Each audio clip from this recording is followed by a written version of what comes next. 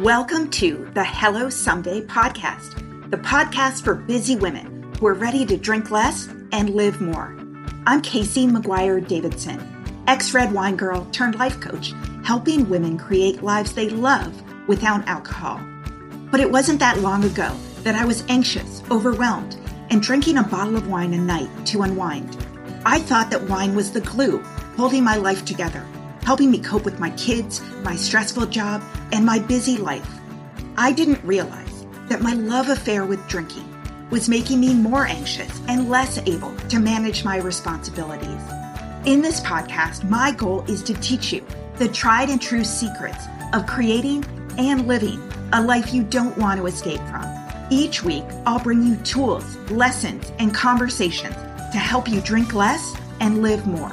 I'll teach you how to navigate our drinking-obsessed culture without a buzz, how to sit with your emotions when you're lonely or angry, frustrated or overwhelmed, how to self-soothe without a drink, and how to turn the decision to stop drinking from your worst-case scenario to the best decision of your life. I am so glad you're here. Now let's get started. Hey there. I've got some big news for you that I have been not so patiently waiting to tell you about. After 6 months away, my super popular, completely free masterclass is back, and it's better than ever. I've been working on it for months, so if you have been struggling to get sober momentum, please go to hellosomedaycoaching.com/class. You can sign up for my free training, 5 Secrets to Taking a Break from Drinking, even if you've tried and failed in the past. In this 60-minute masterclass, I am going to share with you all the things you need to stop doing because they're setting you up for self-sabotage and what you need to start doing instead. I am giving you the steps and the mindset shifts that I go through every day with my private coaching clients, and it is completely free. So if you are sober curious, if you've been thinking about taking a break from alcohol, this class is going to set you up for success. I promise you, it is worth your time. So hit pause on this episode, go to hellosomedaycoaching.com/class and save your seat. Hi there. My guest today is Alex McRobert. She's the host of the Sober Yoga Girl podcast. She's an international yoga teacher, a life and sobriety coach. And today we're going to talk about breaking up with booze, both how Alex broke up with booze and how she helps people in her community stop drinking and live happier and healthier lives without alcohol. I reached out to Alex because I thought she was super interesting online and I love her podcast. And when we first talked, she was living in Abu Dhabi. Now I'm interviewing her at 6 a.m. in Bali. So really excited to talk to you. Welcome, Alex. Thank you so much for having me. Yeah, the past few months feels like a whirlwind because I think I only first met you 2 months ago. And since then, I made a decision to pack up and move across the world. So it's pretty wild, but super, super nice to be chatting with you this morning. Yeah. Well, I love following your Instagram because, I am married with 2 kids in Redmond, Washington, right outside of Seattle. So seeing you move from Abu Dhabi to Bali and all your adventures and the gorgeous scenery, I'm just living vicariously through your Instagram page and your videos. Oh, thanks. Yeah. Well, so tell us about you. Yeah. So I am originally Canadian. I was born and raised in Toronto, and I went to do my undergrad in teaching. So I did a Bachelor of Arts and a Bachelor of Education concurrently. And during my time at university, I really struggled with my mental health and my partying. And it was a pretty normal thing in Toronto, where I was raised, to drink alcohol at, every occasion, celebrating, sadness, pretty much anything. Alcohol was involved. And so I didn't think my drinking was abnormal because it seemed to, match my peers. but I was really, really struggling with my mood and my mental health from age, probably, even as young as age 15, 16, I was really struggling, but especially around age 18 or 19. And so I ended up meeting a counselor or a therapist who recommended that I try yoga as a coping mechanism. And that kind of set me on this journey. It was like an innate thing within me that I wanted to be a yoga teacher. But I, followed the path that was sort of a bit expected of me, but a bit not. And I became a teacher, but I moved to the Middle East. And so I was teaching in the Middle East for a long time, for 6 years, was also teaching yoga on the side, and was drinking really heavily, partying, traveling around. And it was in 2019 that I finally decided to take, a month off of drinking. And, that month has turned into 2.5 years, and now I'm here. So yeah. And it sounds like you've transformed your whole life, right? It was your dream to be a full-time yoga teacher living in Bali, and now that's what you're doing. And it's honestly, I sometimes cannot believe that this is literally my life because it has been a dream of mine. So since I was really, really young, it was my dream to teach yoga full time. But since I came to Bali for the first time in 2017, I was like, this is the place I want to live. This is it. And it just seemed so far-fetched and so unattainable, right? Because it's like, how does one quit their job and start a business and start doing what they love and move to, this random island on the other side of the world? Like, it just seems so impossible. And it's pretty amazing how what sobriety has shown me is that anything is possible when you have a plan and you're committed to seeing it through. And then you just kind of let it go. It's anything is possible if you, having that sober mindset really was a huge part of it. Yeah, you've got sort of the energy and the clarity and sort of the belief in yourself to follow through on your dreams. And I know when I was drinking, I just would say I was going to do things and never follow through with them and just feel really stuck and trapped and, negative about different things in my life. Yeah, absolutely.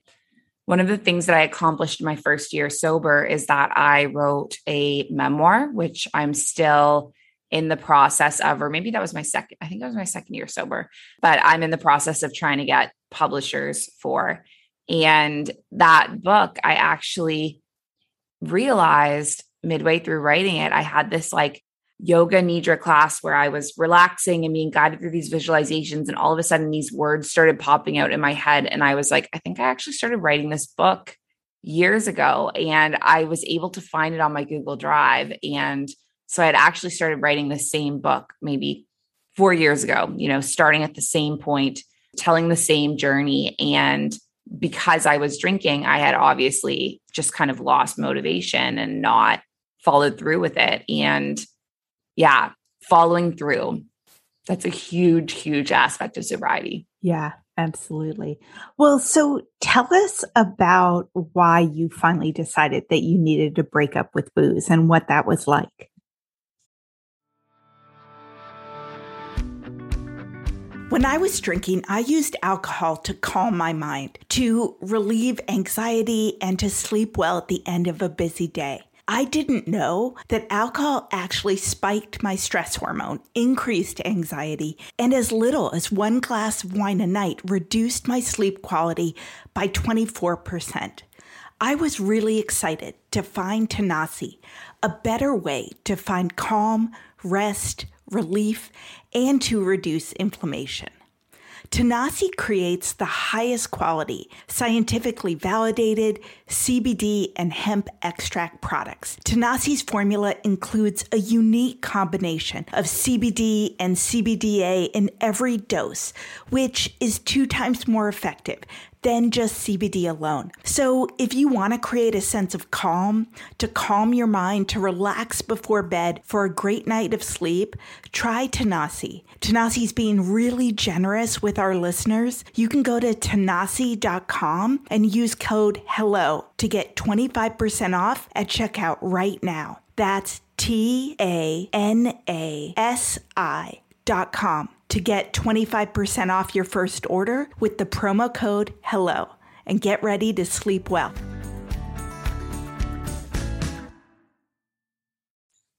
Yeah. So for myself, I hit a point in 2019 where, so over the years, my drinking was escalating. At the ending point, I was probably drinking every night, wine and beer, and on the weekend, going out and binging with my friends. And when I quit, I would find myself up at night Googling how to quit drinking. And then I think my computer started sending me targeted ads. So I started getting targeted ads for 1 Year No Beer. Do you know 1 Year No Beer? I do. Yeah. Yeah. So I started getting targeted ads. And what I loved about 1 Year No Beer is that always when I was Googling how to quit drinking, it felt like a sacrifice or a thing that I had to do because I had a problem. And the way that all of the 1 Year No Beer stories were told and were showing up on my feed were all, I gave up drinking. I was a normal person. I gave up drinking. And this is how my life got 1,000 times better. And I remember seeing this and thinking, I really, really have to do that too. And so it was maybe anywhere from like 6 months of me looking at these ads. And that is, I think, one of the biggest things I have to remember about when working with people.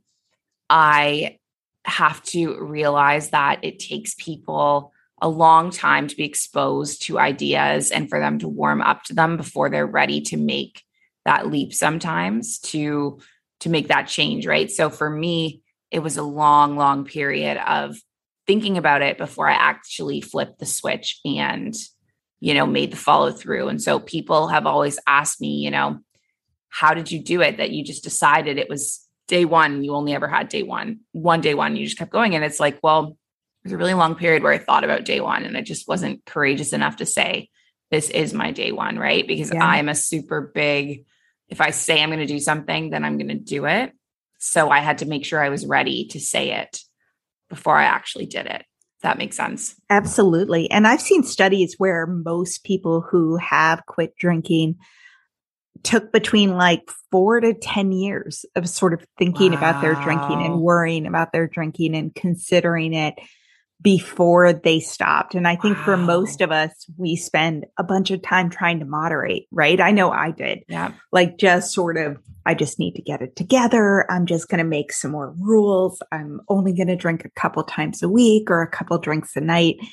And I feel like you have to go through that to figure out that it doesn't really work for you or that it's exhausting, and then try a longer period of sobriety. But I love what you were saying about 1 Year No Beer, because what I've found is, it's not so much about, oh my God, I can't drink because I have a problem. It's about, I am curious and excited to see what I would be like and what my life would be like and what could happen in my life if I kind of got rid of this thing that's weighing me down and keeping me stuck. Yeah, absolutely. Wow. I cannot believe it takes the average person 4 to 10 years. I wonder, it probably even took me longer than I realize, like I only remember when I started seeing the 1 Year No Beer targeted ads as that being the real conscious thinking about it and shifting. But there were probably many years beyond that I don't even remember in which I was thinking about quitting too. Yeah. Wow. I vividly remember when my son was 6 months old, I read the book Drinking a Love Story by Carolyn Knapp. I don't know if you've ever read that I've one. heard of this one. Yeah, but it has this beautiful, I was a red wine girl, glass of red wine on the cover. And a love story is completely what I sort of felt like I was having with wine. And I read that when he was 6 months old. I had it on my Kindle and used to read it while drinking, of course, and then open up a bunch of other books. So it would like be pushed down in my Kindle queue.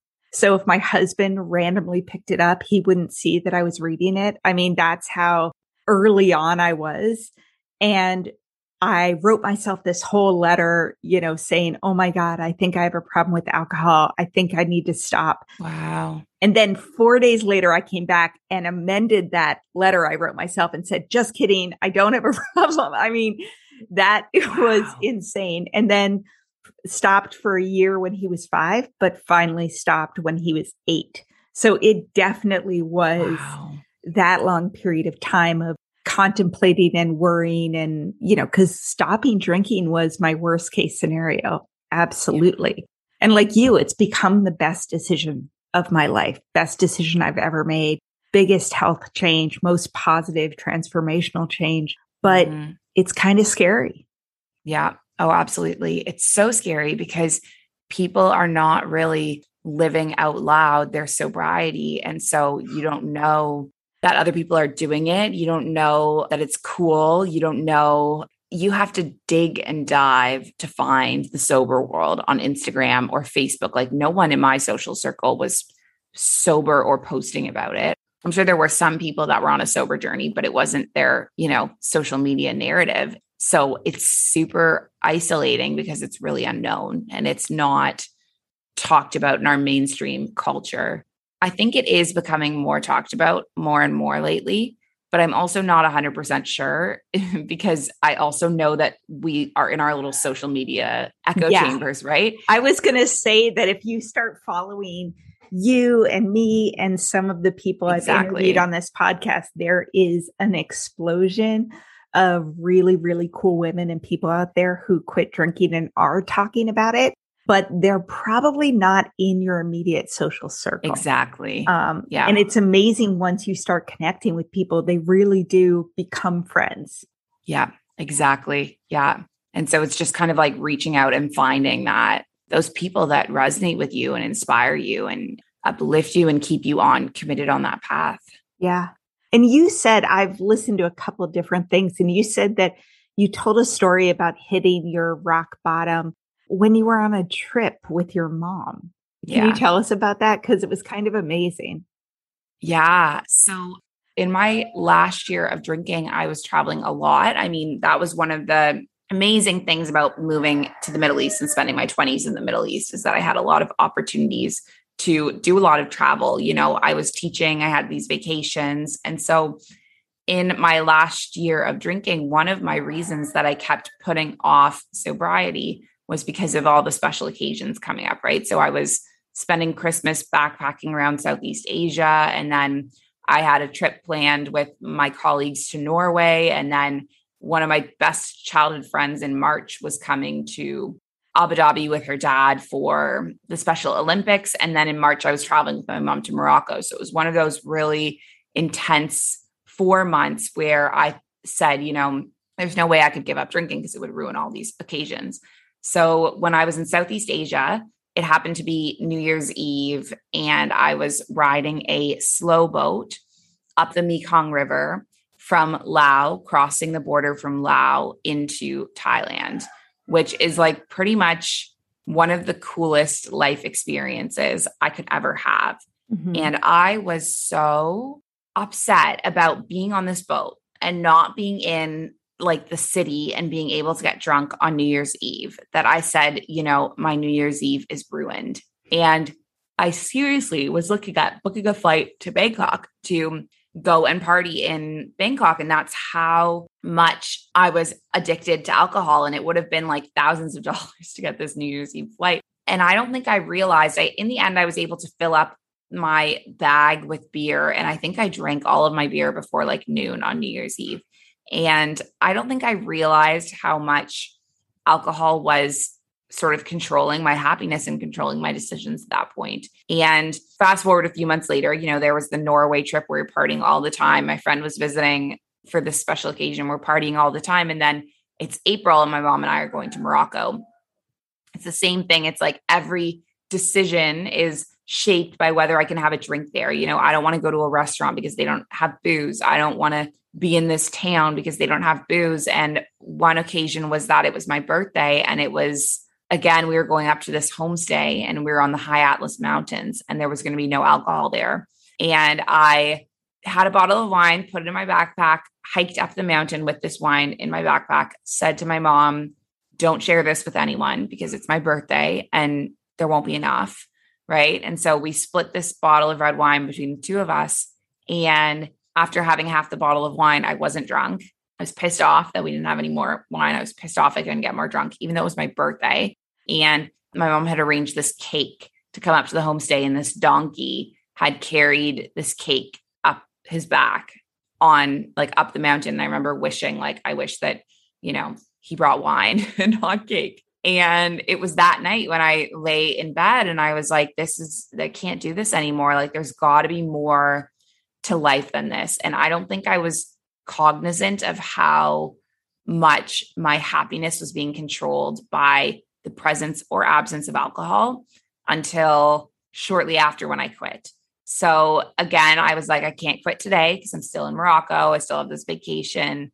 So I'm going to quit the day that I fly from Morocco back to Abu Dhabi. And so that was my day one. And so it was April 13th when I quit. It was April 7th. That was my birthday. So it was about a week later. And yeah, I was flying back to Abu Dhabi. I was like, okay, this is day one. And it was like the best decision I've ever made in my life, probably. Oh my gosh. Can we talk about perimenopause, menopause, and postmenopause for a minute? I am 48, so if you're going through it, I'm right there with you. I mean, hot flashes and night sweats, racing thoughts, the low moods, the poor sleep, it is not cool. And that's why I was really excited to find a supplement called Hormone Harmony by Happy Mammoth. It contains science-backed herbal extracts called adaptogens. They help the body adapt to any stressors like those super fun hormonal changes. It helps reduce menopause symptoms head on. And if you're interested in trying it, you can use the code HELLO for 15% off your first order. Women cannot stop raving about it on social media, but the biggest benefit is the simplest, feeling like yourself again. So if you're going through this, like I'm going through this, for a limited time, you can get 15% off your first order at happymammoth.com with promo code HELLO. That's happy, MAMMOTH.com. And use promo code HELLO for 15% off your first order. Yeah. I was laughing and smiling when you were talking about that and, drinking half a bottle of wine and being pissed because it's not enough, because I used to go on this kayak camping trip with a group of women every single year. And one of our first years there, we brought bottles of wine, and so stupid and dangerous. We're climbing all, we kayak there. We're climbing all over these rocks. We dropped the bottle of wine and we're more upset about the fact that the bottle was gone and that we weren't going to have enough wine to drink as much as we wanted to. We considered getting in our kayaks to kayak to, an hour and a half to some place where we could get wine. We did not do it, but we were just like, fuck, this sucks. And then the next year we brought boxes of wine, right? Like just the bladders. We were like, this is way better. We go kayaking for 2 nights and we would bring so much alcohol. It was insane. And we're supposed to be in nature and having deep conversations and, mostly wouldn't remember the end of the night. I mean, so I hear you on just, the question of, do I have enough? And am I going to be stuck somewhere without alcohol? And that's going to suck. Even when you're in the most incredible places with your favorite people, it just demonstrates how skewed your perception of what's important is. Yeah, absolutely. And you guys must have been so hungover the next day. Like, what was kayaking like hungover? It must have been brutal. Oh my God. Well, I remember some of my friends saying who's going to stay up with Casey and Holly so they don't fall in the fire? Because we were I see 2 moons up there. And, I absolutely adore these women. We all sort of had kids around the same time and they are awesome. But lo and behold, in a group of 12 women, 4 of us have quit drinking, a decade later. So, That's amazing. and, the women are marketing executives and doctors and lawyers. And but drinking is a thing. And when you like to drink, it really does take over so much of your mind space and energy and heart space. And, you eventually get tired of the hangovers. Wow. I can't believe 4 out of 12. I'm still like the only one in my friend group. Maybe I'm like the pioneer. Maybe give it a couple years. We all age. Yeah. What birthday was it when you quit? I was 27. So I was really young. So I quit at 40. And, wow. Some of my friends have quit more recently. So yeah, give it another decade. You'll probably have quite a few. So 27 is really young to have that realization and to change the trajectory of your life and decide it's not working for you. So you quit. Did you end up joining 1 Year No Beer, or how did you find community? I did, exactly. So I joined 1 Year No Beer, and that was a lifesaver at that point because I didn't know anyone that was sober. My uncle has been on a sober journey for a long time, ever since I could remember. He had tried to quit, started drinking again. I think he did it maybe 3 times in my young adulthood. And he finally quit probably 5 years ago at this point. So I had my uncle kind of as like a bit of a role model, but he's not a very like the type of person that you could like turn to talk about this kind of stuff. Kind of like, a stoic, really great role model, but definitely I don't think would have been the best support for me at that point. And so I did have him as inspiration and motivation and, connecting and sharing his sober days, which was super cool. And I think for the first 7 days, I actually didn't even buy into 1 Year No Beer just because I didn't want anyone to see, like I couldn't even like the page 1 Year No Beer, didn't want to like any of their posts, didn't want to join their group because I didn't want anyone to think that I had an issue with alcohol. And it was maybe around 7 days that I thought, okay, I need to join 1 Year No Beer. And I really didn't want to join the Facebook group again. So I joined the Slack group. They had this little Slack thing, which was fine, hard to navigate, cool to see some inspirational people. And once I was in it, I was like, you know what? I need to get on that group. I need to just get over my fear, which in hindsight, it just seems like the most ridiculous thing because no one else is on Facebook looking at what groups other people are joining, and fear is real. And, the fear, I joined a secret private Facebook group called the BFB. I've talked about it. It's the Booze Free Brigade. And that one is really secret. Like it's fucking hard to find. Like you have to find someone. I have a guide on my site, but someone named Elizabeth Cloud, which is a, pseudonym or whatever, you have to friend her. Then she has to message you to say that, do you want to be in? Yes, you want to be in. And then you just join in. All it says is that you've got a mutual friend with people, Elizabeth Cloud, and then you're in the BFB. So it's super hard to find and obscure. It's my absolute favorite place. But even when people get there, they're afraid to post because they're like, what if someone else has found this truly, truly obscure group? And clearly, if they're there, they also are ready to break up with booze. But, I think we all are like, what if anyone knew that I was trying to stop drinking this drug that is super unhealthy for me? I mean, it's so crazy. Yeah.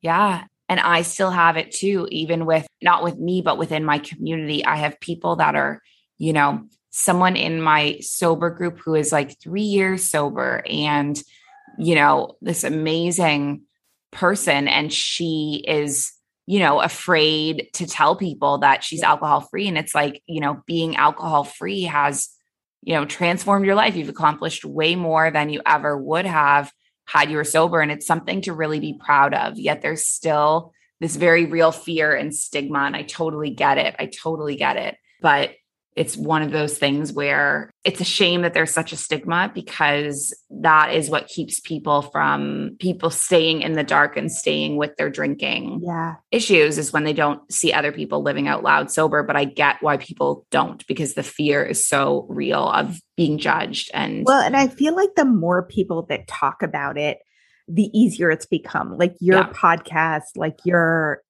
Sober Yoga Girl Instagram, my podcast, it's really opening the conversation about the fact that, hey, I'm a normal person with a great life. And I used to drink a lot and I decided it was making me feel like garbage. So I quit, and without the stigma, without, and actually being happier.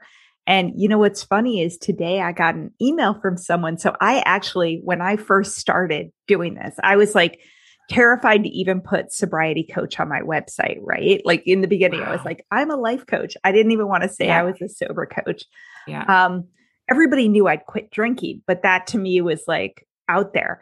And then I have this podcast and I've gone on other podcasts and I happened to put something. I went to a sort of big boarding school in Connecticut and put something in their annual thing saying like updates from your class. And I was like, oh, I quit my job at L'Oreal. I'm a life and sobriety coach. And I started this podcast. And I've had 2 people, it just went out like a week ago, email me and be like, I don't know if you remember me, but it's super inspiring. I listened to this podcast you're on and that's amazing.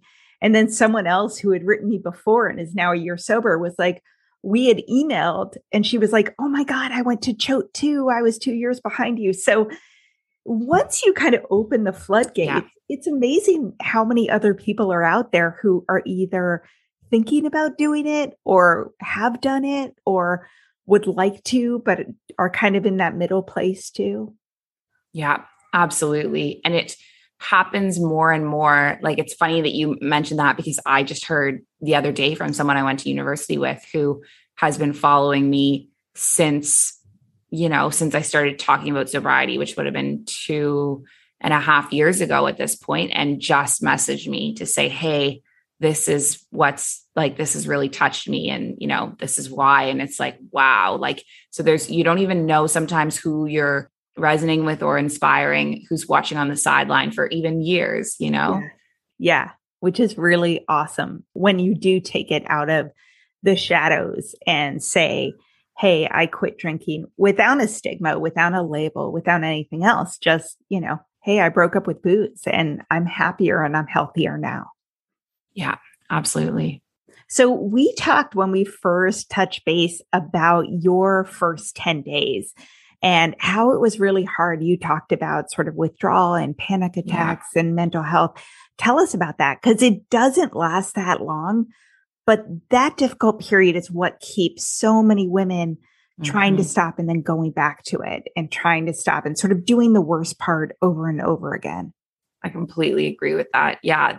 The hardest part is for everyone, it's a different period of time. For some people, it's shorter. For some people, it's longer. For some people, it's less intense. For me, I have had a mood disorder since I was a teenager.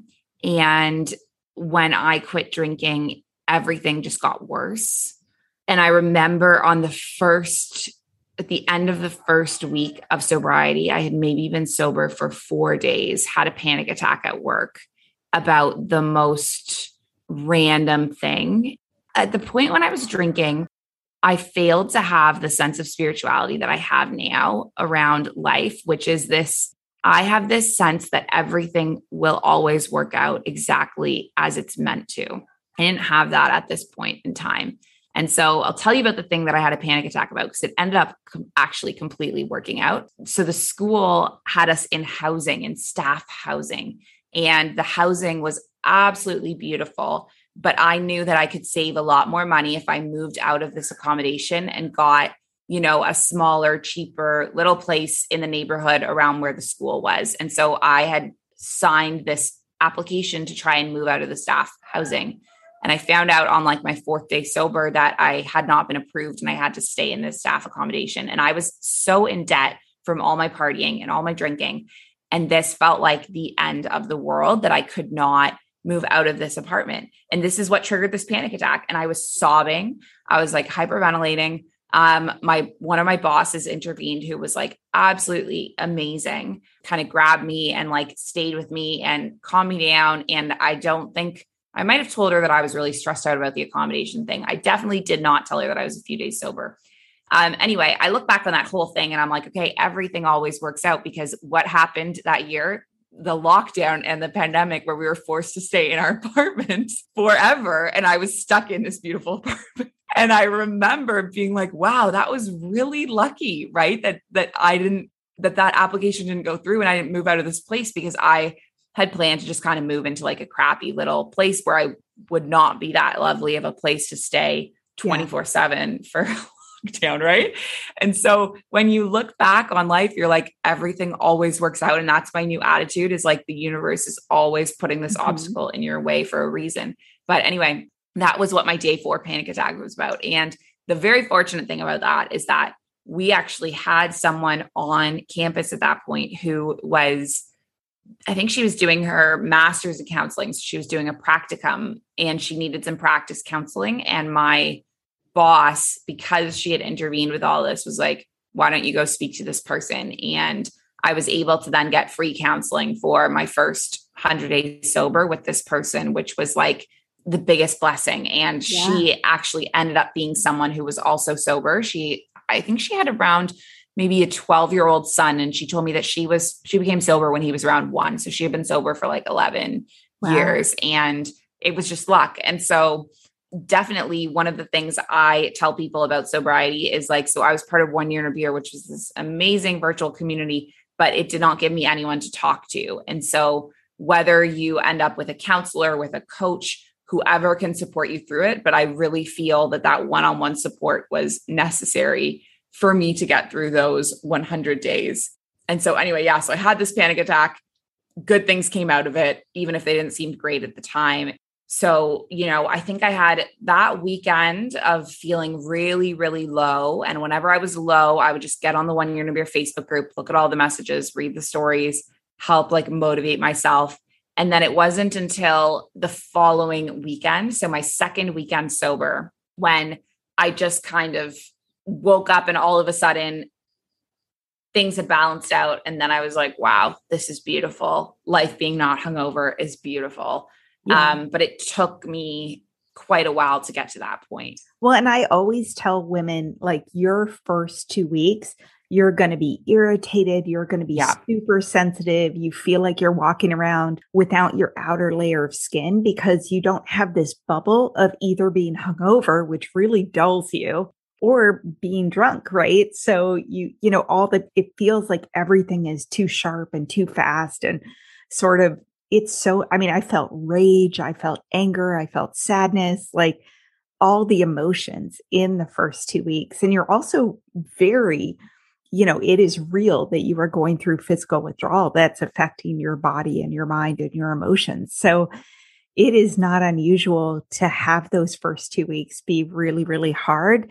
And then kind of for the clouds to part and you to be like, oh my God, I'm sleeping well for the first time in years. And I'm not hungover and I'm suddenly feeling better and happy. And that's what people call the pink cloud. And it takes longer for everyone to get there, or different amounts of time, but it's there. Yeah. Yeah, absolutely. Yeah. I love that you had support for your first 100 days too, because that's what I do as a sober coach. I know you do that as well, but I was a member of an online group similar to you. And then I also had a coach who I emailed every day and had phone calls with, someone who got it, someone who kind of held my hand through the beginning part and all the emotions and all your fears and limiting beliefs about quitting drinking. And I agree that one-on-one support can be huge. Mm-hmm. Totally. I was super lucky that I ended up coming across her, and also that because I know a lot of counselors and therapists don't share. There's like this thing where they don't really share what's going on with them. Yeah. And so I would have had no idea had she not chosen to share with me. I went through this too. And I think had she not, and I think she might have not told me that the first time I talked to her. I think it might have been, maybe it was something she reflected on after and thought, I'm going to share this with her. And then she told me maybe the second or third session that she was also sober. And that made a massive difference, was just knowing that she got it.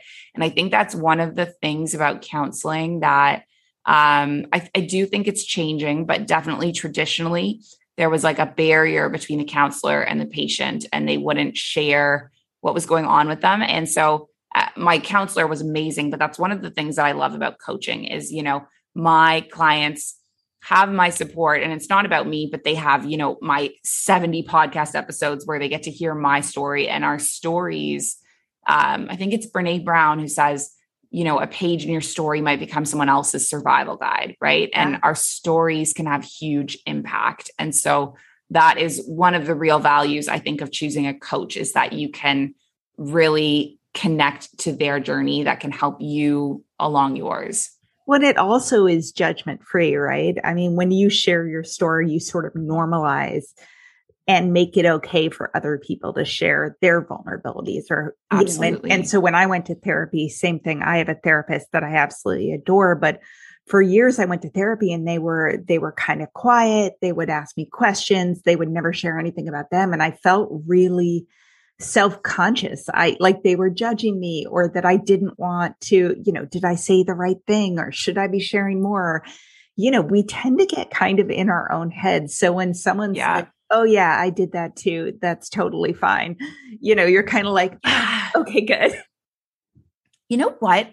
That's really interesting that you bring that up, because I have never made that connection until right now, that I really struggled with. I was in and out of counselors' offices in university, and I think I was afraid sometimes to tell them the whole truth, because I was afraid that they would think that, they were judging me or think something was wrong with me, or like I was afraid of their judgments. And I don't feel that around coaches. I don't feel that around my community now. And I wonder if that element of the therapeutic approach just was not working for me, because I need someone to, obviously you don't want a therapy session to ever become about the therapist, but you want to hear comforted by like, yeah, I've had mental health struggles too, so that you feel like you're not alone. Because I think I always felt like I was going into this room of someone who had their shit together, and I didn't, And you also like, there's so many code words. I mean, I went into therapists for years and didn't tell them how much I was drinking, or expressed all the emotional turmoil that I was feeling, but didn't relate it to drinking. A lot of therapists drink too. So they've got their own bias, and they've been raised in the society that we have been as well, where like, either you're quote unquote an alcoholic or you're not. Right. So sometimes I know from talking to people will be like, well, therapists will be like, I don't think you're an alcoholic, or they'll be like, I think that you are. And both of those are kind of really unhelpful if you're going in there and in the early stages of worrying about your alcohol consumption. So, I mean, I think that one of the things that's helpful is having people normalize it, right? Normalize sobriety, normalize the fact that drinking is addictive, and that you should experiment and try to see how you feel without it, because there's some real harm that comes from this substance that everybody consumes, and that you don't have to decide you're an alcoholic to decide that drinking isn't working for you. So that's part of it. I mean, I remember when you said you had a mood disorder, I also have a mood disorder and didn't figure it out until I stopped drinking. Wow. So I quit drinking. 4 months in, had this huge panic attack. I want to jump out of my skin. I'm laying in my bed, like tingling, just trying to make it through the hour. And I was really pissed because my mental health and anxiety was a reason that I finally decided to quit drinking. And so I was like, I thought I was fixed. Like I gave up this huge, huge thing that I loved, and I'm still dealing with this shit. But like you said, it was a gift. I finally got to go to a therapist, and I finally got on medication, and I finally was able to separate what was happening with my body and my mind versus the effects of drinking and hangovers. And I never would have gotten that clarity or that help if I hadn't not had this mitigating factor of this drug in my system. Yeah.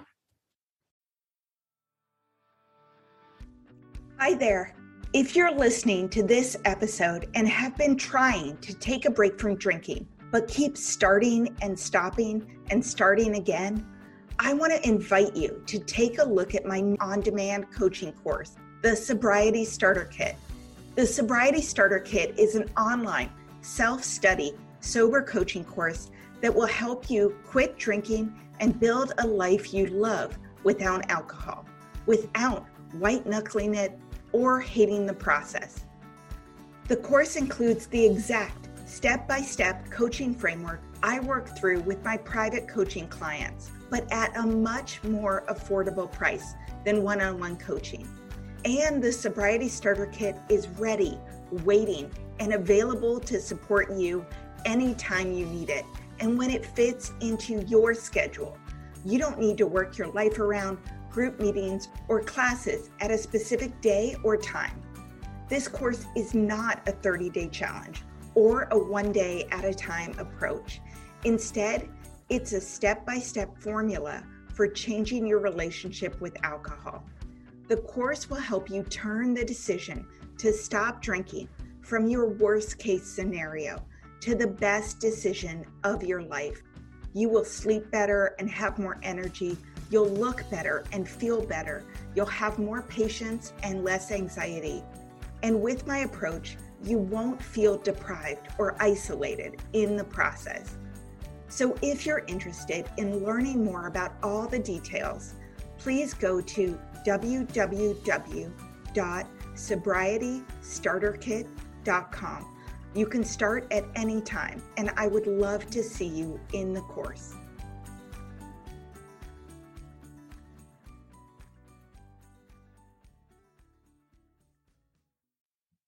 Yeah, because it really impacts everything.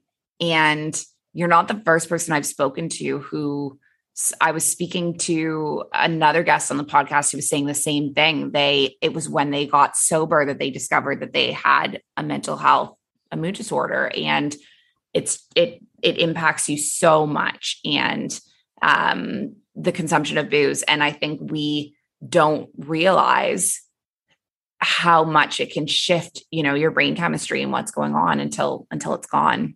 Well, not only that, you also blame yourself for all the symptoms that may or may not be caused, because you have an actual issue that is treatable.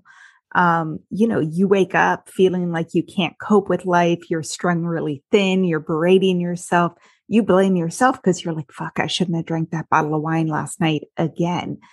When if you remove that factor, you're like, okay, actually, I'm really not feeling well. And I know it's nothing that I've done. So I can go talk to a doctor or a therapist and actually get help for this. Right.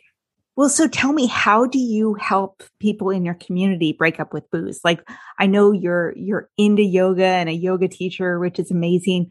You also have other tools that you use like journaling and other things. So tell us sort of your process, your formula, what you think works really well. Yeah. So I think being part of 1 Year No Beer was amazing for me in that it gave me some resources, it gave me inspiration, it gave me community, and their main tools were habit changing around, run a marathon, train for this marathon, get this physical goal, transform your life, which is fantastic. And it totally resonates with a lot of people.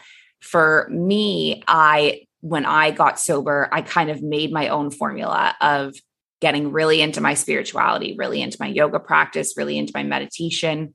And I found that the few things missing from 1 Year No Beer were the spirituality, and then also the one-on-one interaction or the real live interaction. So 1 Year No Beer is just a Facebook group. I did make some amazing friends out of it, but most of them have now come into my mindful life practice community. And we run Sober Curious Yoga, where these are yoga practices that have a time built in for a 15 to 20 minute check-in. This is an opportunity for people to pick up a talking stick and share how they're doing in a non-judgmental, supportive way. And we actually have people from all over the world, but it's also super small and intimate. So we cap the groups at 10 participants, which I have heard from a lot of people is really unique and really special for a sober community, because a lot of people have said that they will get on calls with like 100 people on the Zoom and they won't share anything. And at the end, they just don't feel connected. And so the size of the groups, anywhere between, 2, 3 to 10 people, means that everyone gets a chance to talk, everyone gets a chance to be heard, and everyone feels safe. And that is a key part of what we offer. So the live yoga practice. And then we also do journaling. We have journal prompts. I've created workbooks for the first 8 weeks sober. And so there's one workbook a week. And it's kind of basically is like a yoga challenge. So I'm going to quit drinking for 30 days, do yoga for 30 days, be part of this community, do my journaling. And sometimes I work one-on-one with people as well, just depending on what the situation is like, if they're looking for a bit more support. And I have found that this works really well. That being said, I think that there are so many amazing sober communities, so many different programs out there. What works for one person might not work for another. So I just encourage everyone to try lots of different things until they find the perfect thing for them. Yeah. I mean, I think the point is to be inspired by who could you be and what do you want your life to be like? Yeah. Once you remove alcohol, once you're kind of not thinking about it all the time or physically struggling with it or kind of centering your whole life around drinking occasions. And for some people, it's yoga, which is amazing. For some people, like I ran a 10K. That was sort of my first, like, here's what I'm going to do. I'm stopping drinking and I have this goal. And for other people, it's, I have a client who hikes all the time, like just incredible hiking, which is amazing. And it doesn't have to be physical. I have clients who've taken up painting and are painting every day and all the different things. But I think that, you remove alcohol from your life and there's a period of just not feeling that well and tapping into knowing that you're not the only one tapping into groups is so helpful. And then also like, okay, I've removed this thing. What am I going to add into my life? What am I going to bring into it? So I think that's so cool. Yeah, absolutely. It's funny. I'm actually going on a yoga retreat in 2 weeks. I'm so excited in Mexico and it's through She Recovers. They're another group that I'm a She Recovers coach, but it's in this villa in Mexico, right on the beach with like 20 women. And we have morning and evening yoga on this roof and pools and sharing circles at night. And I signed up 2 years ago and it got moved multiple times, of course, during COVID, but now it's 2 weeks away and I literally am so excited. I don't know what to do with myself. Amazing. I actually remember you mentioning that the last time we talked. That's incredible. You're going to have such a great time. And I'm not a yoga girl, but I'm going to get only because, life. I don't know. But so I'm going to get into it this next week. I'm excited about it. Oh, amazing. That's amazing. So I know you're doing something new in January, right? Or a new start of the Sober Curious Challenge, or tell us about that. Yeah. So I have found that January is a huge time for people looking to explore Sober Curious life. I think last year we had like 30 new members join Sober Curious Yoga last January. So we're expecting that again. So at the start of January, we're going to be starting a new Sober Curious 30-day challenge. And if anyone is interested in joining, we can provide links for that. And at the start of January, we're actually going to be beginning as well some new, I also do yoga teacher trainings, and I am going to be launching my advanced yoga teacher training, which is going to be focusing around yoga, addiction, and mental health. So I'm super excited about that. So I have those new programs coming up. And I also hope one of my reasons for moving to Bali is that I'm hoping to start live events here. So live retreats, live yoga teacher trainings. And so that will be coming up in 2022 as well. So super excited about that because the Zoom world has been amazing, but I think the next level is the real life world for the sober community. Well, and Bali's like the perfect place. So let me live vicariously through you for a moment. I've never been to Bali. Will you tell me why it's so amazing and why you love it there? You know what it is for me? It is this sense of, it's like this spiritual center for me. And I just always feel very in touch with myself, with nature, with, I don't know how to describe it. Like everyone here just seems to be living the same life, which is just like so go with the flow, so relaxed. Even if they're not yoga people, they're still really grounded and kind. There's a lot of sober people. So I'm specifically in the town of Ubud, which is like a jungle town, but there's also, beach towns. But the reason why I love the jungle town is this is where like the yoga people congregate. And so there's a lot of like-minded people, even in the COVID time. So there's still barriers to get in for tourists. And so it's mostly just expats here right now, and locals. And even in this time, I feel really connected to myself and to others. And so this, when living abroad, I was very fortunate to see a lot of countries. I traveled to 35 countries. And when I became sober, I got less interested in, before when I was drinking, I wanted to travel all to these places and have cool Instagrams of me, in Paris and Spain, whatever. Now I'm like, I don't really care. I don't really feel like I need to see anything else in the world other than Bali. Mm-hmm. And I just feel so content with if I went nowhere else in this lifetime, I would be happy just being here forever. So that's amazing. Okay. Someday I need to get there. And if you're leading the yes, retreat, I have to come on it. You have to come. Yeah. That would be awesome. Well, tell us how people can find you. So this podcast is coming out December 9th. So perfect timing if you're interested in the Sober Curious 30-day challenge or anything else. Where should people go? Yeah. So you can find me on Instagram. It's Alex McRobs. And the community that I run is called the Mindful Life Practice. So the mindfullifepractice.com or the Mindful Life Practice on Instagram. And my podcast is called Sober Yoga Girl Podcast. And so if you found any of this on Instagram, found our website, I can send you, Casey, more direct links that people can just click on to go straight to the programs. Perfect. I will put them in the show notes. So anyone who's interested, just go to this episode on my website and you'll find it all there. Well, thank you so much, Alex. This has been awesome. Thank you so much for having me. It was so lovely to chat. It was my first podcast episode I've done in a while, like a couple of weeks. And it was definitely worth the 6 a.m. wake up for. So very cool. All right. Have a good rest of your day. Thank you so much. We'll speak soon. Thank you for listening to this episode of the Hello Someday podcast. If you're interested in learning more about me, the work I do, and access free resources and guides to help you build a life you love without alcohol, please visit hellosomedaycoaching.com. And I would be so grateful if you would take a few minutes to rate and review this podcast so that more women can find it and join the conversation about drinking less and living more. I'm Madeline, and I'm the host of the Happiest Sober podcast.